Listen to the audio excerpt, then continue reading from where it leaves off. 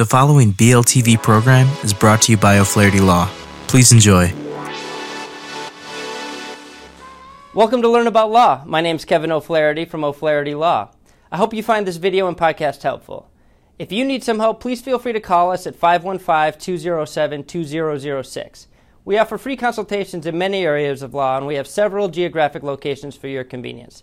We serve all of Iowa. We're also happy to meet with you and provide most legal services virtually without requiring you to leave your home. Enjoy the video. Hello everyone, this is Matt with Learn About Law.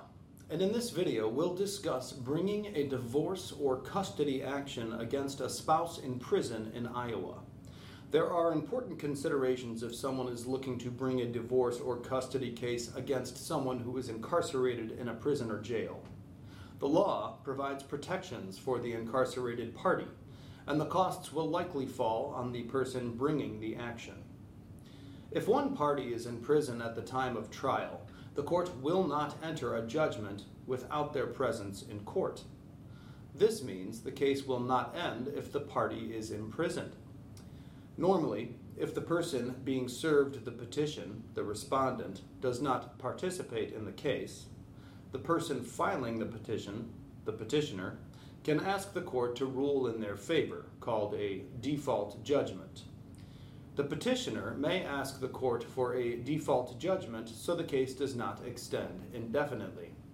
However, Iowa rules explicitly prohibit a prisoner from having a default judgment against him or her.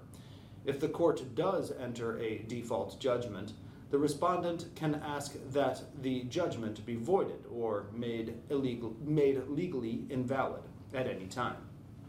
The only way that a court will allow or grant a judgment in the case without the incarcerated party present is if a guardian ad litem is appointed for the person in prison.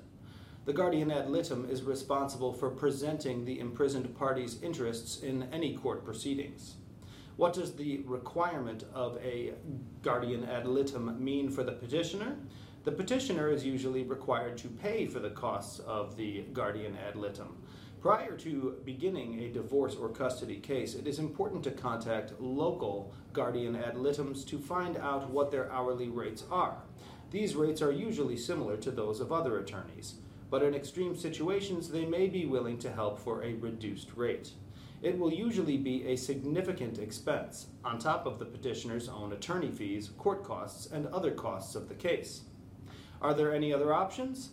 The easiest option is to get the imprisoned party to sign a stipulation agreeing to terms of the divorce or agreeing to custody terms. If the prisoner signs the agreement, called a stipulation, the court will not require a guardian ad litem to be appointed. Or if the person is incarcerated in a county jail connected or very near to the courthouse, it may be possible to have the prisoner brought over from the jail to represent him or herself. You can contact the courthouse where the case is filed to see if this is an option. But it is considered risky, as prisoners are often moved and court proceedings can be rescheduled at a moment's notice. Thank you for watching. And to learn more, check out our article linked below. And be sure to leave any questions you have in the comments, and subscribe for more legal content daily. Hello again, this is Kevin O'Flaherty from O'Flaherty Law. I hope you enjoyed this video and podcast. If you did, we'd love it if you'd subscribe to our channel. If you need legal help in this or any other area of law, please do not hesitate to reach out and schedule a consultation. Most consultations are free and all can be conducted remotely if you'd like. Please email us, book online, or call us at 515-207-2006. We have many locations for your convenience. We serve all of Iowa. Thank you again for watching.